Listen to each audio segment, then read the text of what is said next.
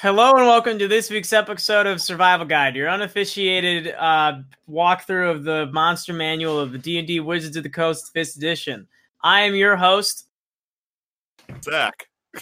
And today we'll be going over the spooky rock lobster known as Basilisk. Here is your co-host, Anderson.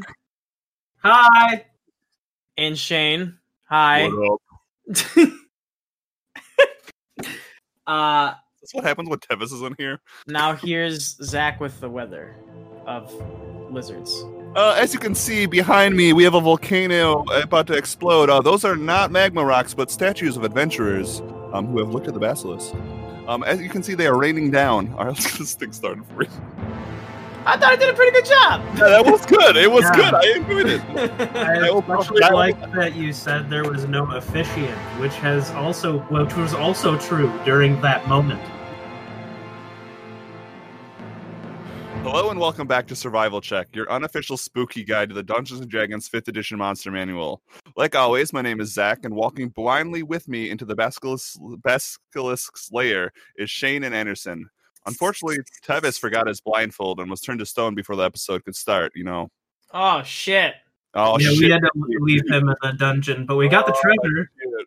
We're trying to hold on. We have like one of those like dollies, and we're pushing them around, but it's fine. Yeah.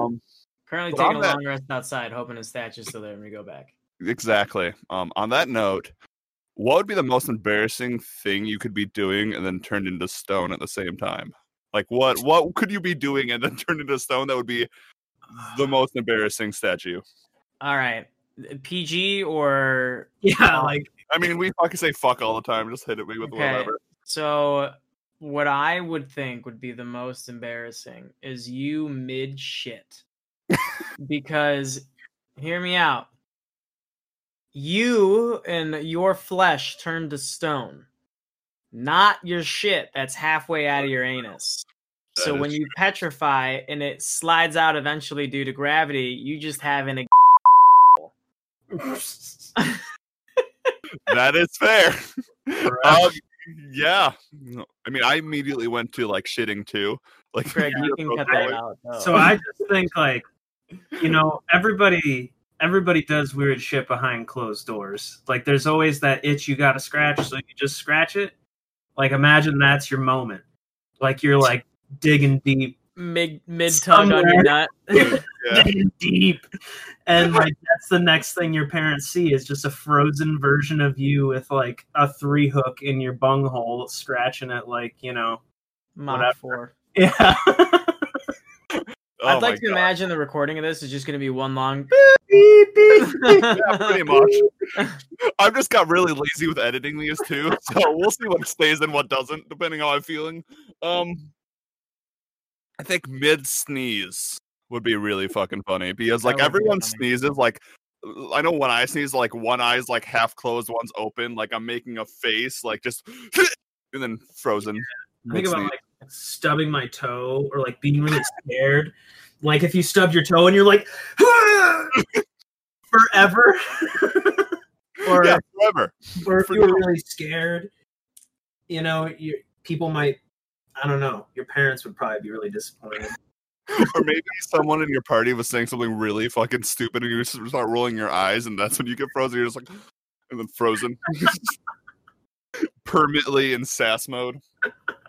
So that would be an awesome way to go. That would be a super awesome way to go. You eye roll the bard, and then you're frozen, and then you just can always put that in front of the bard to remind them that Is that the next question? Best way to get basilisked? I mean, good. Best the same if you thing guys... as League of Legends Solid Gold, motherfucker. Same concept. Yes, so for those who haven't figured it out, we are talking about the basilisk tonight, which is the 8-legged lizard that turns you to stone. Real, not Harry Potter. It's not a snake. D&D, it is not a snake. It has 8 legs. That makes it not a snake. I mean, there's all the reasons why it's not a snake, but that makes it not a snake. But yes, we were talking about the basilisk. Best ways to be frozen, I think, sneezing. Best and worst. Best and worst. I think that would be good. In the maybe sunset, long leg, freaky lizards. Need now. Speaking of a paladin doing something cool, Yeah. or my character would probably be doing something stupidly cool, but like jumping off a cliff and trying to stab the basilisk and being frozen midway. Oh, it's pretty lit. That's something- pretty fucking awesome. I see Yeah, you would like just explode when you hit the ground. But yeah, you are doing something really admirable, like standing in front of the gaze as his teammates are all behind him, watching him get turned to stone. It's like, just look away. just Just avert your gaze. It's like, for the team. we know what quest we got. We know what we're going after. We are all wearing bandanas. Why aren't you? I'm not so hot with the memories. Yes. All right. So, Basilisk. That is what we were talking about. This is, I feel like, another classic monster. Like, you can pretty much tell people, like, or say the word Basilisk, and people will know somewhat what it's about. I mean, there's Harry Potter that had appeared, which is a little bit different. There's a bunch of Eastern mythology, Eastern European, I should say, and Greek myth where basilisks appear. So I feel like this is another classic one, and it has been around since first edition, which we will talk about. So let's start our show off like we always do. Prior knowledge. What did you guys know about the basilisk before this episode? It's been around since first edition. It was in Harry Potter. It's old, right. based in reality. I've heard the word basilisk. I heard the word basilisk long before I heard it in Harry Potter or D&D, but I couldn't tell you where. Same, but I also don't think I saw any physical representation of a basilisk until Harry Potter. True.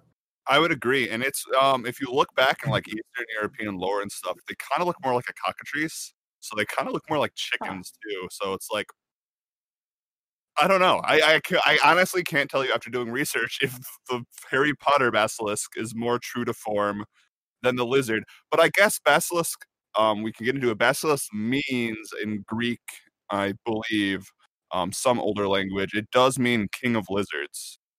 King of serpents, actually. I take that back. King of serpents. Interesting. So, maybe Harry Potter was right. I don't know. Interesting. They probably, maybe they, yeah, you know. Who knows? They pull from different places.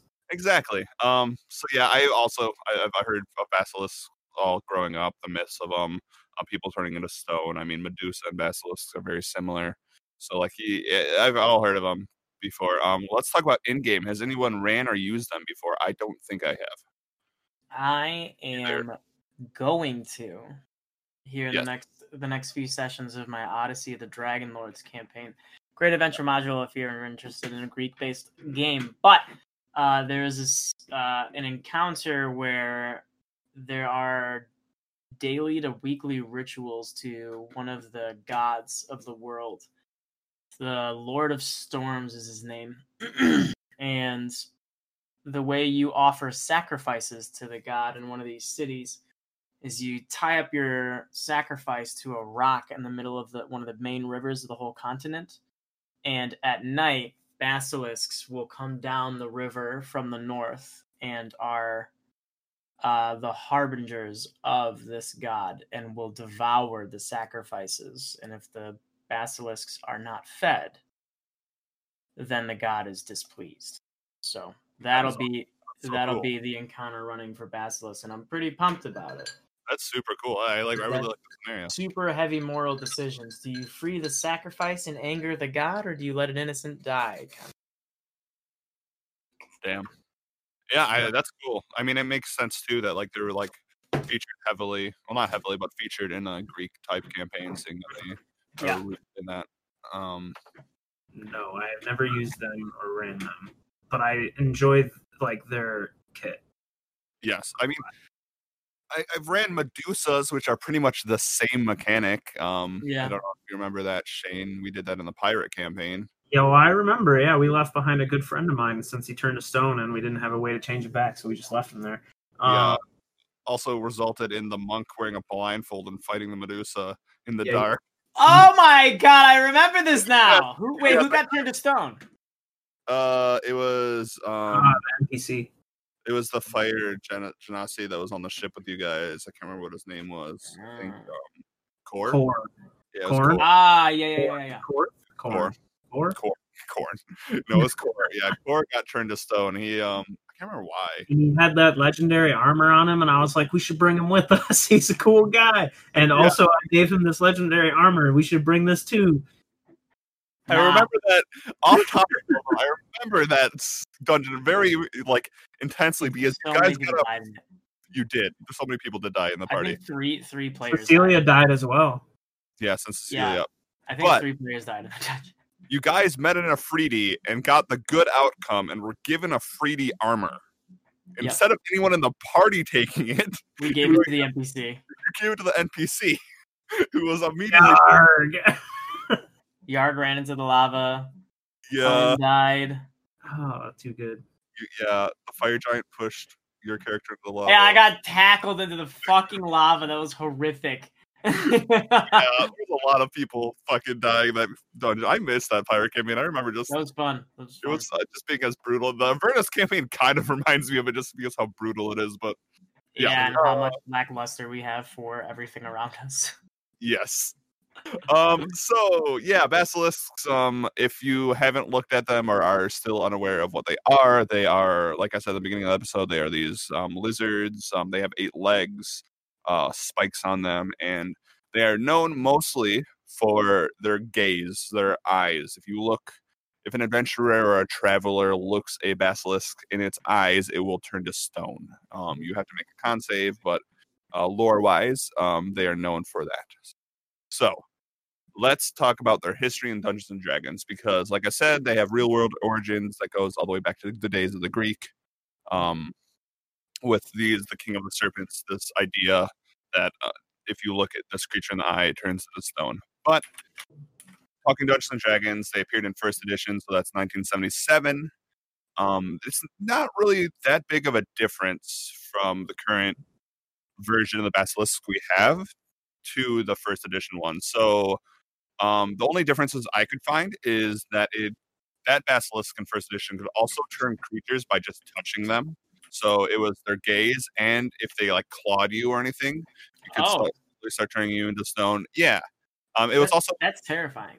It is. It was also a bit smaller too. So we have medium-sized basilisks in 5e. The first edition were a little bit smaller, and they looked more like a crocodile. They had if you look at the 5th edition artwork, it has a very like a iguana almost look, like a very flat face, very rounded. The first edition basilisk straight up had a crocodile mouth. It was long and had a big snout. It was really funny looking. I have a soft spot for first edition art. This is also great. But yeah, first edition pretty much the same. Being first edition, it was pretty much a higher con save. Actually, I don't even think there was a con save. I think it literally just said if you looked at it, you turned into stone. So, damn. Yeah. Then we go to second edition, which adds some new things to the basilisk. So, second edition, it gains poison breath and a poison slash. So it can exhale poison in a radius. Also, if you get close enough, like 10 feet away, you have to make some type of save because it says its breath is so wretched. But second edition also added the Greater Basilisk, which was a bigger version of the Basilisk, a little bit stronger, a little bit tankier, and something that I wish was still around called the Dracolisk, which was a Basilisk which was very quick and had wings. It was like the size of a dragon. So, oh boy, that's fun. Yeah, that would be cool. I'm noticing there's no real variations. Right. Not really. So, carry on. Yeah. My mind is turning. Yeah, it's kind of something we've talked about and noticed. The older editions seem to have either make the monsters stand out a little bit more, or give them a little bit different features or varieties of them. Fifth edition kind of simplified all the monsters, which it makes sense. They want to be able to you to put your own twist on it and plug and play with it. Because you look for a basilisk, you have a few choices. So second edition, like I said, they added the Greater Basilisk, the Dracolisk. Third edition, both of them go away. But they are considered beasts in third edition and second edition, which is something we saw also with the Ankeg, is that earlier editions, they're considered beasts, and 5th edition, they're considered monstrosities. So they make that change just like the ink egg. And then 3rd edition comes around. The 3rd edition was beast. I should say 3.5 comes around, which is a variation of 3rd edition. It's like between 3rd and 5th edition, 4th edition.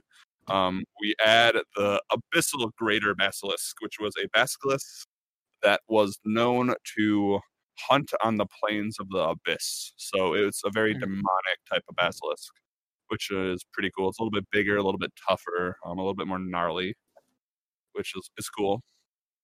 Then from there we go to 4th edition, and like 4th edition we've seen before with the Azer and the animated objects, we get a wide variety of basilisks, which is so cool. So you have your standard basilisk that can turn you into stone. They also add a venomide basilisk that leaks this green poison out of its eyes that will poison you.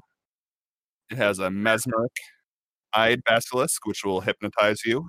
They have a wilt eye basilisk, which will steal your life force if you look in its eye. And my favorite one, they bring back the abyssal basilisk, but instead of turning you into stone, if you look in its eye, it kind of like Ghost Riders you. Like, it causes the madness of the abyss to consume you and your soul. Oh, that's sweet. Yeah, so 4th edition, you have a lot of basilisks to like really mess with and try out. So you have the normal one turned to stone, you have one that can poison you, one that can mesmerize you, one that can steal your life force, and one that can cause you to see the madness of the abyss. Again, this is another thing I'm going to say. The 4th edition monsters are so cool. Like, yeah, that's awesome. I love that they have so much variation.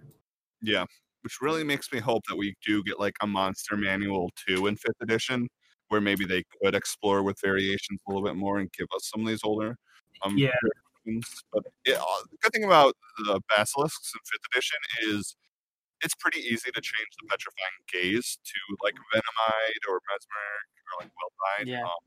Just change what the condition is. Yeah. Yeah.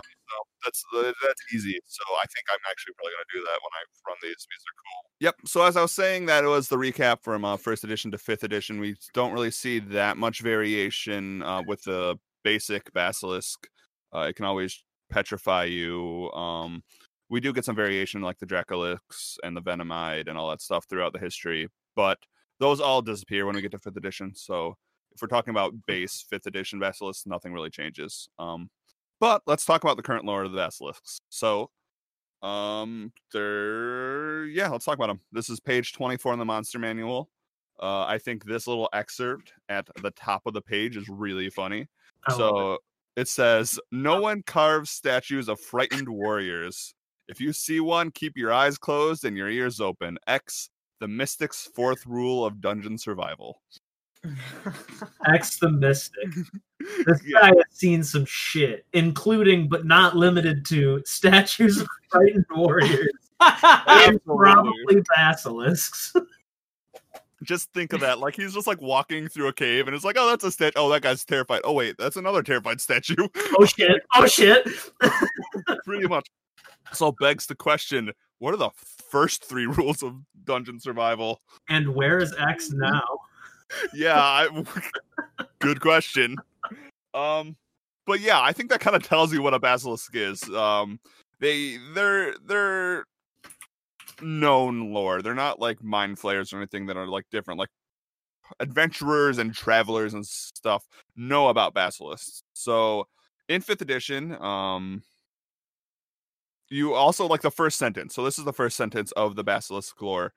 Travelers sometimes find objects that look like pieces of remarkably lifelike stone carvings of wildlife. Missing parts appear to be bitten off. Seasoned explorers regard such relics as warnings, knowing that the basilisk that created them is likely to be nearby. So, I mean, that's just base basilisk, like in all their origins, all their lores, all their editions. That's it. Like, okay, so in 5th edition, they do have a new piece of lore that says that when basilisks eat stone, like their stone statues that they create, like it turns back into flesh as they eat it. That is something in 5th edition that was not in the other editions. So like they can eat a statue, like an arm or something. It would be stone until it gets into their throat and digestive system, and then it turns back to flesh, which Nice. is interesting. So their rancid breath probably stuck around. Yeah, exactly. We also they're also considered adaptable predators. So they thrive in arid temperature, tropical climates. They have layers in caves and other sheltered areas. And they're most of the time encountered underground, but it seems like they can really be anywhere, which is cool. You can flavor them maybe with like different colors. Like in the desert, they're like orange. Maybe if they're like in the snowy regions, they're like more like white-ish tinted.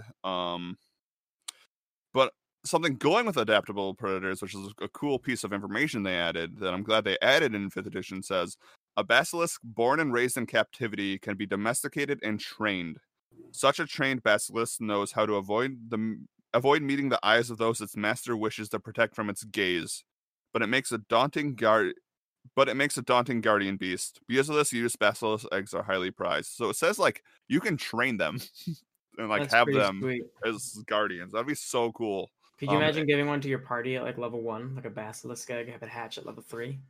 Ooh, that would be super cool. Or like giving them a mysterious egg and don't let them know it's a basilisk. Yeah, I think it's a dragon egg and it just hatches a fucking basilisk. Yeah. And then the last thing is gaze of stone, something we've been talking about. Basilisks are ponderous for hunting creatures, but they needn't chase prey.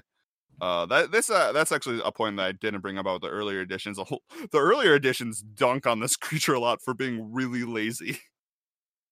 Okay. It makes sense. Like you just have to look at your prey in the eyes, and then it's like they turn to stone. And it's like, okay. So, but back to the gaze of stone. Meeting a basilisk's supernatural gaze can be enough to affect a rapid transformation, transforming a victim into porous stone. Basilisks, with their strong jaws, are able to consume the stone. The stone returns to organic form in the basilisk's gullet. So the last paragraph states that some alchemists are said to know how to process the basilisk's gullet and the fluids contained within them. Properly handled, the gullet produces an oil that can return petrified creatures to flesh and life. Unfortunately for such a victim, any parts lost in the stone form remain absent if the creature revives. Revivification using the oil is impossible if a vital part of the petrified creature, such as a head, is detached. And I love that paragraph. That's just like, if you bring your, like, let's say fighter back, but like you're trying to get him out of the cave, you have to push him and their arm falls off. It's like, I would so let like my group try to bring back someone who has like a chunk of their torso ripped out, and then just have them die in an agonizing death within like 30 seconds. And like you did that to them. They could have died in that statue, and you ruined them. Yeah, exactly. Which is funny. So what if there's one statue that doesn't have a head, but there's another head laying on the ground, and you put it on that statue? Like, I would say the bomb would only work on one individual piece. That's fair. Because the statue's not connected. I have a question, Anderson. But it'd be fun if you made a Frankenstein. I have an answer, Shane. If this party brings back their party mate who has a hole in their chest, and they turn him back into not stone, and it's like, do they take the merciful way and execute their friend?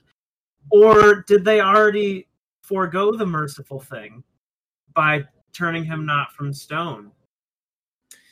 Well, I would say, in my opinion, that if a creature is turned to stone, they're stone through and through, including their brain and everything, so that they would be considered dead at that point. To bring them back would be inhumane if they were missing a vital organ, right? Because the text states that when they consume the stone, it then reverts to flesh in their stomach, and as it also states, the fluids in the gullet are what brings it back to life. So without that interaction, they'll stay stone forever. So I'd either leave the statue in honor of them and or shatter it. Yeah, I think the stone being turned to stone is the merciful thing. Turning them back could be really terrible. Yeah. I mean, it's a pretty instant death also, I think. Yeah, for the most part. I just think, like, if that happened to me and my team was, like, dollying me back to home base and, like, my whole, like, left arm fell off and then my right arm fell off, like, just don't bring me back. Yeah, don't just bring me back. toss me in a dumpster or something. I take that back. It is not a quick, painless death because you have to make a couple con saves.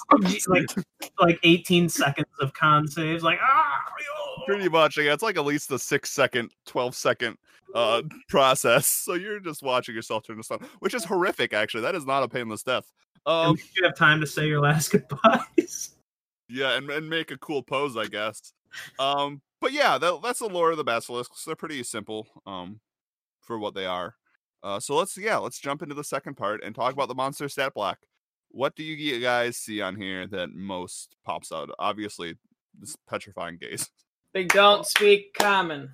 They don't speak common, correct. They don't speak any languages, actually, because they are monstrosities. They are slow skis. They are very slow. They are very slow. Which, like, I'm not going to pull the first edition move and, like, curb stomp these guys' self-esteem or anything, but they are kind of slow. They really are. I mean, which goes back to like the other editions calling them lazy. It's less like also I think like third edition says like they won't chase you if you run away. Or it was like at best they'll give you like a half chase because they're lazy. They'll just walk after you, like you'll stop eventually, maybe. Yeah, exactly. They're just chilling, and also like they eat rocks and just they have a lot of legs. And I just feel like they're chonkers. Yeah, they're chonkers. They are pretty stout. Like if you look at that second set of legs in the art, that is a thick thigh. That is. And going with the stat block, they also have a decent amount of hit points. They have 52, so that is a little bit less than the Banshee, which is CR4. So this is a CR3 monster.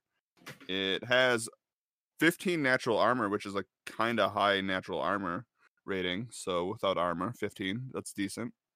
Its speed is 20. It is slow. It is pretty high strength and con. The rest of its stats are not great at all. Yeah, everything's a negative except strength's a +3 and con's a +2. Yeah, also not smart. It has a 2 in intelligence. I do like that they're unaligned. They actually are just big chilling. They really are. All the time. They're probably not bothering anybody. No, they're just monstrosities, which I get. Like monstrosities, we're finding out that it's like magical beasts. That's what monstrosities pretty much are. But like, they are very beast-like. Like they are just there to eat. They don't have vendettas or want vengeance. Or they make me think of the dinosaur with the large tail, with the it's got like a spike ball at the end. It kind of walks on foot. I think it is the Stegosaurus. Yeah. And that's what it reminds me of. No, I don't think. Oh, are you talking about the one with the fins on the tail, like the fins of the actual the actual like spiked ball, and it's kind of like a turtle almost. Yeah, it's not a Stegosaurus. I'm looking at. Oh, the Stegosaurus is the one with all the spikes. Yeah, the spines on its back. Yeah, not the fins. All right, well, you're here for Dungeons and Dragons, not Ankylosaurus. Ankylosaurus, yeah. Okay, so yeah. Wouldn't that when be when we get to the dinosaur episode? Sorry, we're skipping ahead a little bit here, but just visually speaking, like they kind of lumber around. They probably don't do a whole lot, but like if you mess with them, they could tear you up. But in place of a giant ball tail, they have a petrifying gaze. Yes, absolutely. Yeah, and then like they don't speak any languages. They have dark vision out of 60 feet. That really goes with them being underground creatures, cave creatures. Passive perception of 9. Yeah, they aren't that perceptive. Those guys really are big chilling. Big chilling. Which I mean makes sense. Straight up chilling. They probably got a tummy full of rocks and they don't give a shit. Like who's gonna be like? Who are they going to be prey to? Yeah, so, let's say you roll up to a basilisk lair, they all just like all their like eggs are right there. They'll just look over you like, huh? Try it. Walk up. Yeah. So these guys are just straight chilling. Before we get into the petrifying gaze, they have one action, and that is their bite, which does 2d6 piercing and 2d6 poison. So it's a decent bite. Kind of going back to it having poisonous breath and stuff. It's +5 to hit. That's about it. So the last thing is petrifying gaze. So If a creature starts its turn within 30 feet of the basilisk and the two of them can see each other, the basilisk can force the creature to make a DC 12 con saving throw if the basilisk isn't incapacitated. On a failed save, the creature magically begins to turn to stone and is restrained. It must repeat the saving throw at the end of its next turn. On a success, the effect ends. On a failure, the creature is petrified until freed by the Greater Restoration spell or other magic. And then it goes on to say that a creature that isn't surprised can avert its eyes to avoid the saving throw at the start of its turn. If it does so, it can't see the basilisk until the start of its next turn, when it can avert its eyes again. If you look at the basilisk in the meantime, it must immediately make the save. But then it finishes it all, rounds it all off with if the basilisk sees its reflection within 30 feet of it in bright light, it mistakes itself for a rival and targets itself with its gaze. Nice. Yeah. Nice tidbit they threw in there. Mm-hmm. Yes, I like that. So again, I like the exorcism with the banshee in the earlier editions. I like when they throw that in because it gives your party something to research and kind of like go maybe talk to the monster guy, like look through books and stuff and be like, okay, we have to go hunt a basilisk, or like we figured out what we're hunting, so let's and make like a nature survival check while studying them up. Yeah, and it's something straight like in its 15 or something, you'll get that. Yeah, and it's something straight in its stat block that like you can pull out and be like, oh, the adventure X, the mystic says this is how you defeat a basilisk. Speaking of, I got his rules open right here. Oh, do you? What are they? Rule number 1, trust the flump. Rule number 2, before you drink from a fountain or pool, toss a copper coin in it. It's a small price to pay for your life. Rule number 3, sometimes a chest is just a chest, but don't bet on it. 4, frightened warriors. 5, keep a few gems in your pocket. A hungry Zorn is a helpful Zorn. And wait, there is no 5. That was 6. 7, before opening a sarcophagus, light a torch. Nice. I wonder if number 2 is because the water is an ooze. It is in reference to water elementals and water weirds. Oh, that makes sense too. Okay. Which are killers. So, yeah. So petrifying gaze, that is what they're known for. That is what, if you're using a basilisk, that is what the point of using them is for. Like, they aren't really spectacular. I mean, the freed by Greater Restoration spell or other magic, that is a high ass spell. Like, yeah, for CR3, you have a party member turned to stone. That's pretty much just death for them. Yeah. Unless you go out and like I should say the parties means it's pretty much death. You can still go and like try to find, like, story wise, go to a town, maybe find some of this balm to get them fixed, or like find an alchemist or something.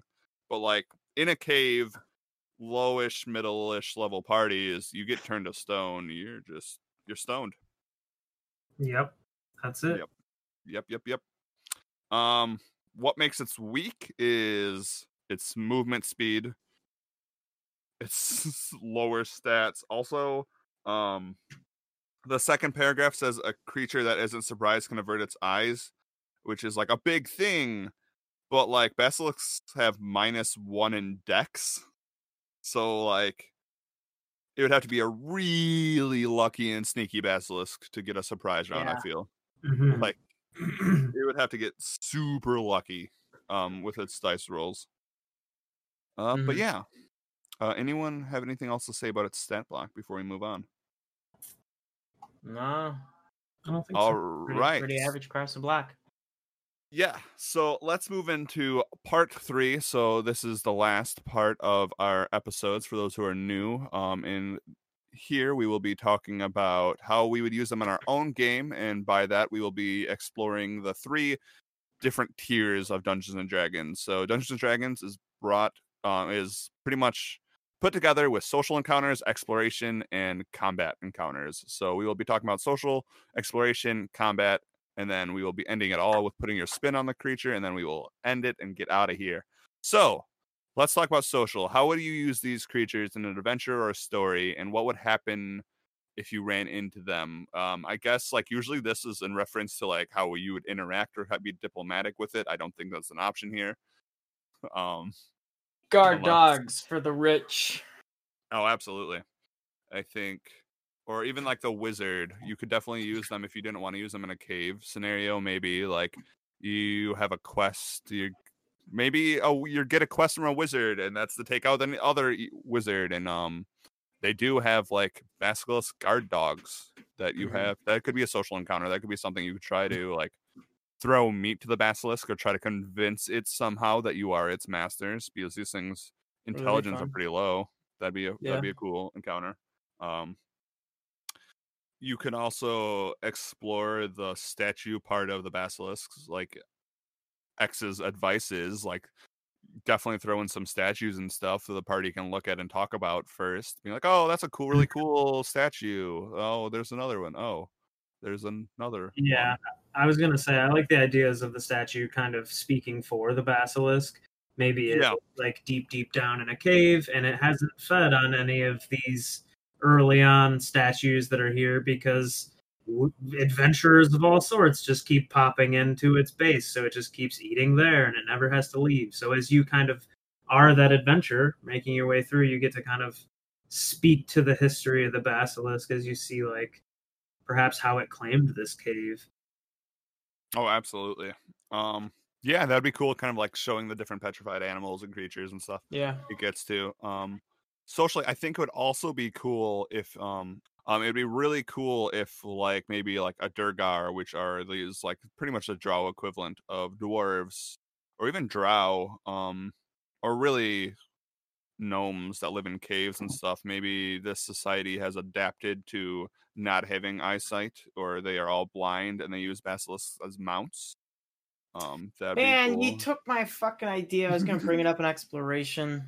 Oh, my bad. But yeah, I think it would be cool, maybe because there's a lot of civilizations in Dungeons and Dragons that do live underground or away from the sun, that you could definitely have some type of collision, some between a basilisk and these type of civilizations, which would not really make this a social encounter with the basilisk, but more with those civilizations. Yeah, and I mean, we talked a little bit about how you having them be guard dogs and stuff. That could also be a social thing. Like you are trying to convince the rich noble not to sick its basilisks on you while you're trying to sneak through its courtyard and you get caught. Yeah. Anything else on social? Not social. All right, let's go to exploration. Anderson, take it away. All right. You got a Duragar city in the Underdark. It's kind of like a ant hive colony built, right? Multi-layered vertically.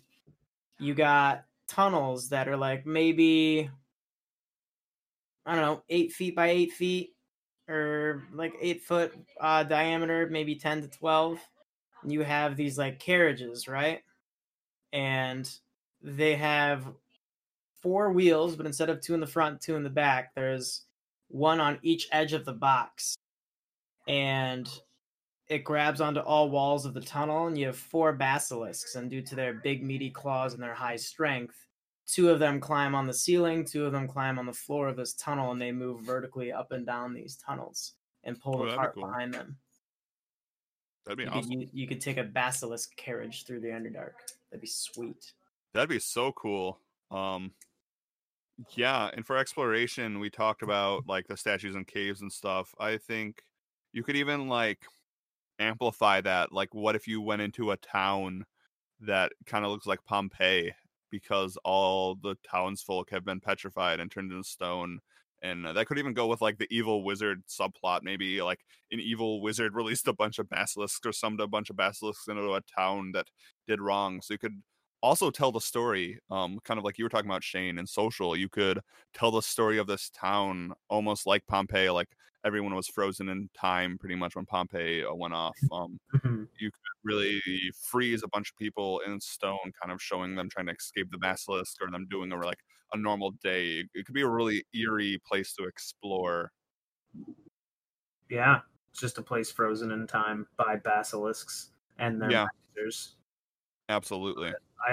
Maybe I'm just a shill for jungle settings, but I love the idea of like some tribe of elves that somehow managed to get their hands on something like this, maybe from like a nearby mountainside or something. They found it in the caves, and they, rather than using them as like a mount, they would use them more like the guard dog scenario.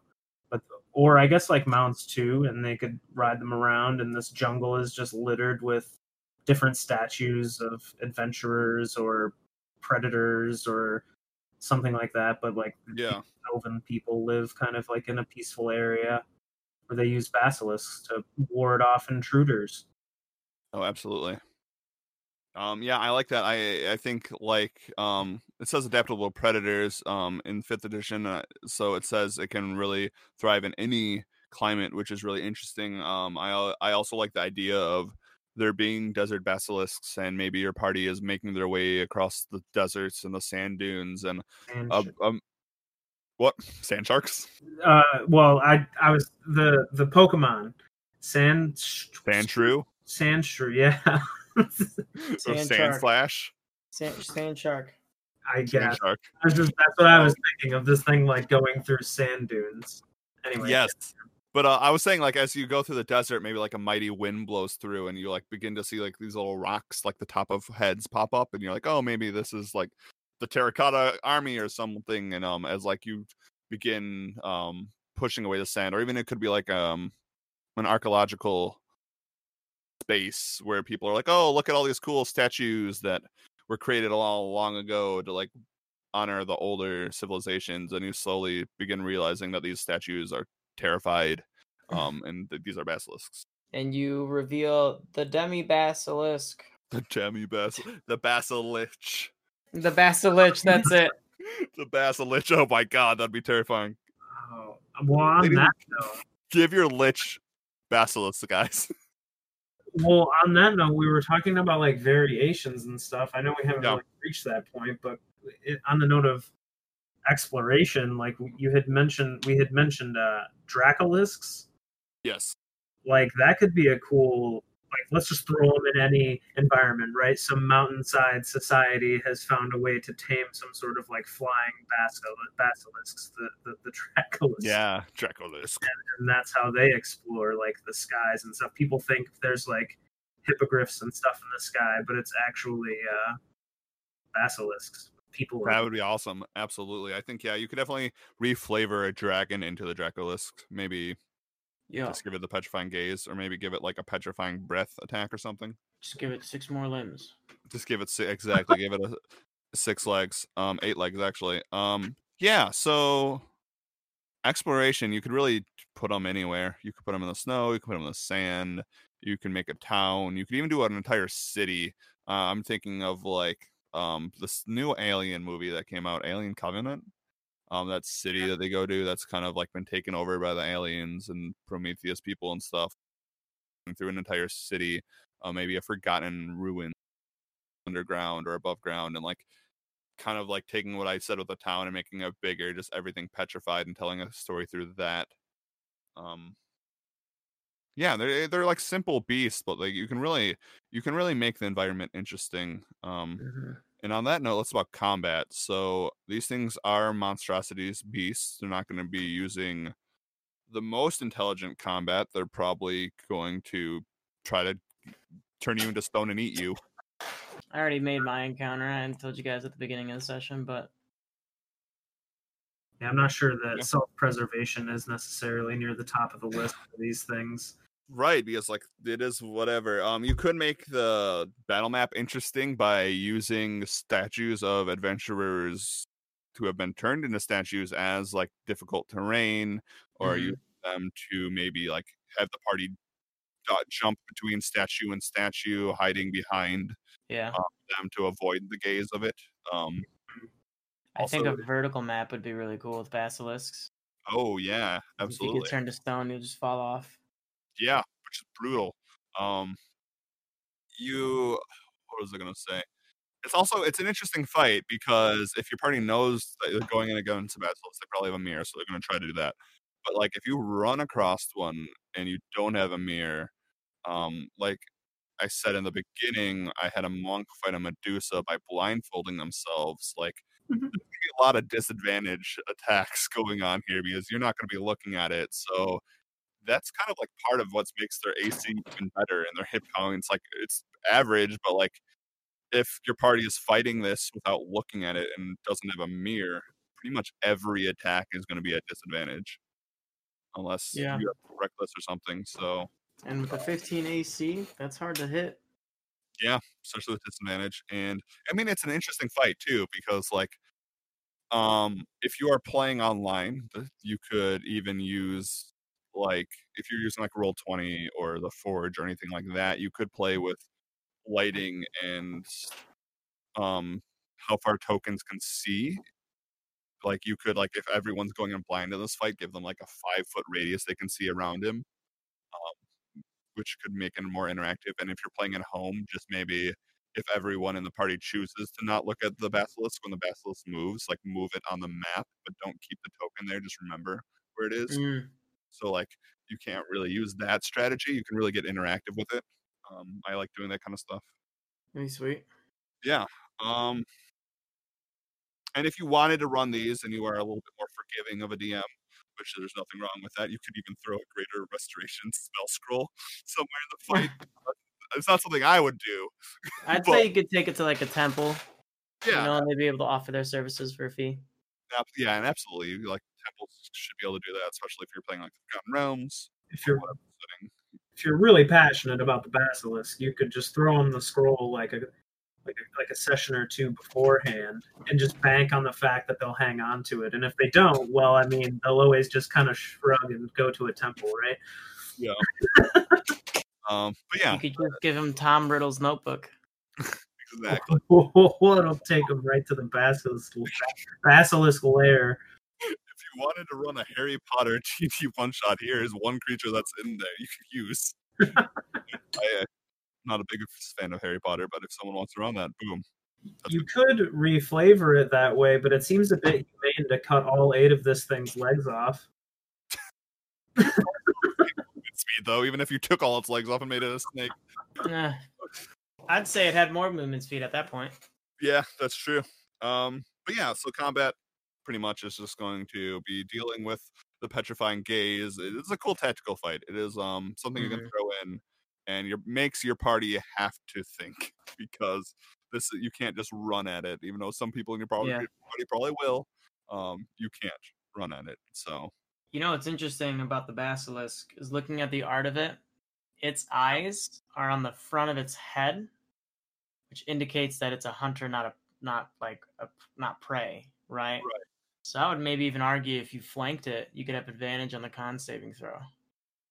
Ooh, that's fair. That's fair. You could definitely do something like that. Yeah. So that was social exploration combat. Let's get to the last part, which is putting your own spin on the creature. How would we take these creatures as they are and make them our own? I think I kind of already mentioned it, but it seems like I've done this with creatures in the past, is like kind of combining a bunch of things from previous editions, but I love the idea of giving this thing other features and things that it can do, like wings and a minor fly speed, and maybe you do take its legs and turn it into some kind of snake, or even like a sea serpent where it's a little bit more proficient in the water or something. I think being that it is the adaptable predator that it is, you can kind of toss it anywhere and put your own spin on it with a lot of stuff like that. Right. Absolutely, yeah. I really like how 4th edition gave you a variety. I would really love to see the basilisks in like the first layer of hell or the abyss and how they would look there. Or even like underwater basilisks would be cool, especially because they originally resembled something a little bit more aquatic. To drastically change these, I think it would be cool if you took its stat block, kind of removed the lizard part of it, and maybe made this like plague that was going through a town, which turned like people into these stone zombies, and just like keep the stat block, except like make it, instead of them turning into stone, they could turn into like stone zombies, and like that's how the plague gets passed around, is by looking at someone with the ailment in it. You could also turn the bite to like a slam attack. Yeah. That's one way to You use can make that. them like a corrupted nymph almost, and then they make ash zombies. Ooh, yeah, absolutely. I think the petrifying gaze you can really throw in a lot of things, like the Dracolisk. You can make a dragon have a petrifying gaze and petrifying dragon. That'd be cool. That's something I neglected to mention when we asked if we had used these before. I had never used the creature itself, but I have used Petrifying Gaze as like a trap card.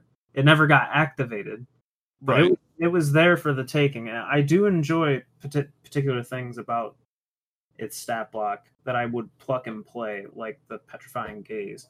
Yeah, I mean, you could, even if you wanted to take that off the creature, you can make it a trap. You can maybe make like a wall that looks like a basilisk, that if you pull something, 2 gems go off and it turns you into stone. So there's that.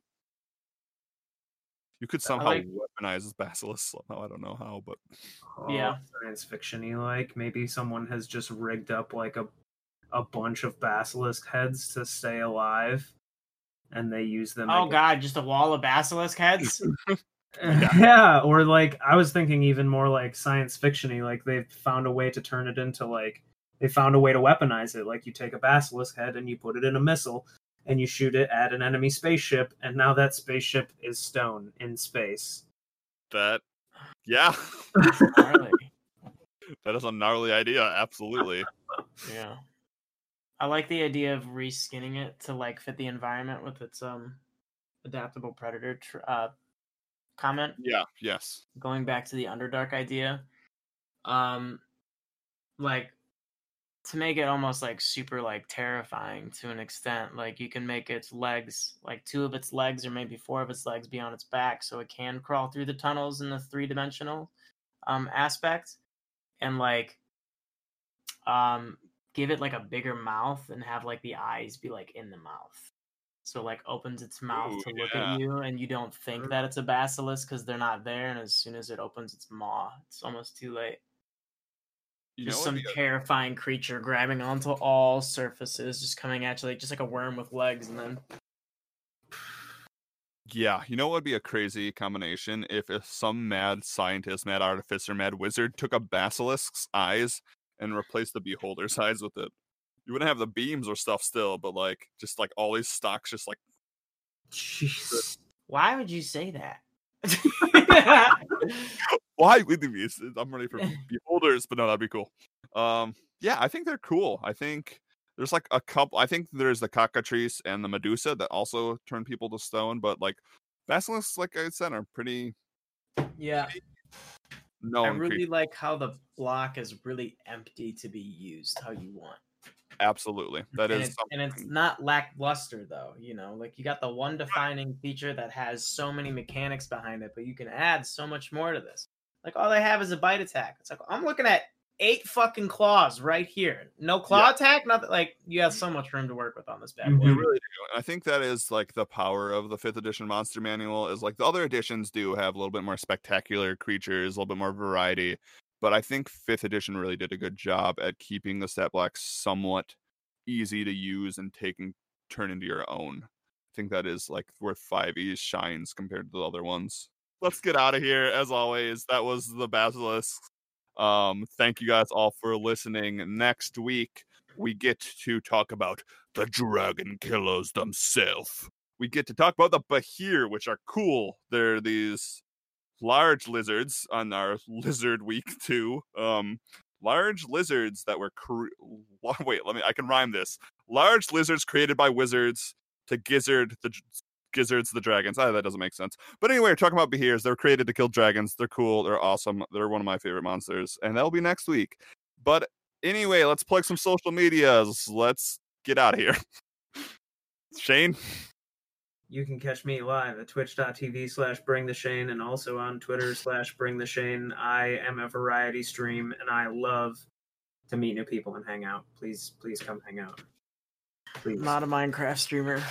I'm not a Minecraft streamer. Definitely not a Minecraft streamer. I'm just a cool guy. All right, Anderson? I play D&D live every Tuesday night, 7 p.m. Pacific, 10 p.m. Eastern.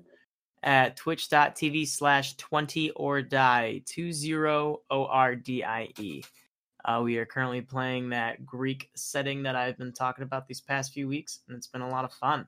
And coming up here in these next few weeks, I'm going to be uploading a Icewind Dale campaign to this channel, which will be really cool. It's not going to be live. It's just going to be the recordings, and we'll see how that goes. So join us in the icy tundras of the north above the spine of the world. Hell yeah. I'm excited to see that. I'm excited to see what that campaign is like. I'm pretty pumped for it. Be checking in that. You can find my personal stuff at twitch.tv/farmgoat. I'm also a variety streamer. I play more horror stuff though. I've been playing a lot of Sea of Thieves, and I also am going to starting next month. I'm going to start trying to get groups of streamers together to play different role-playing games that I have on my shelf that I need to finish. So I am aiming for either mid next month or the beginning of next month to start a Vaesen run. So that'll probably be uploaded onto our Survival Check YouTube also, but you can find me there on Thursdays doing tabletop role-playing games. And for the show, as always, you can find us at Twitter at Survival Check. You can find our Instagram at Survival Check Show. You can find our YouTube at the DM Survival Guide. You'll find a playlist called Survival Check. That's where all these episodes are posted. And our SoundCloud is also Survival Check. Still trying to figure out how to get all this stuff onto podcast apps, but that will, as soon as that happens, I'll post about it on Twitter. But yeah, that's it. I think that's all the plugs. I don't know if Tevis you could catch Tevis at twitch.tv/Tevisar. That's 2 S's and 2 R's. TEVISSAURR. Yes. If he's not stoned, you will see him playing Divinity Original Sin or Stardew Valley with his girlfriend. So he meant turn to stone. Yeah. But yeah, anyway, that is Survival Check. That is our show on the Basilisks. I hope it made sense. Thanks for tuning in as always. You guys are awesome. I hope you can use this information to enhance your game, or as always, just be excellent to each other. Peace. Bye.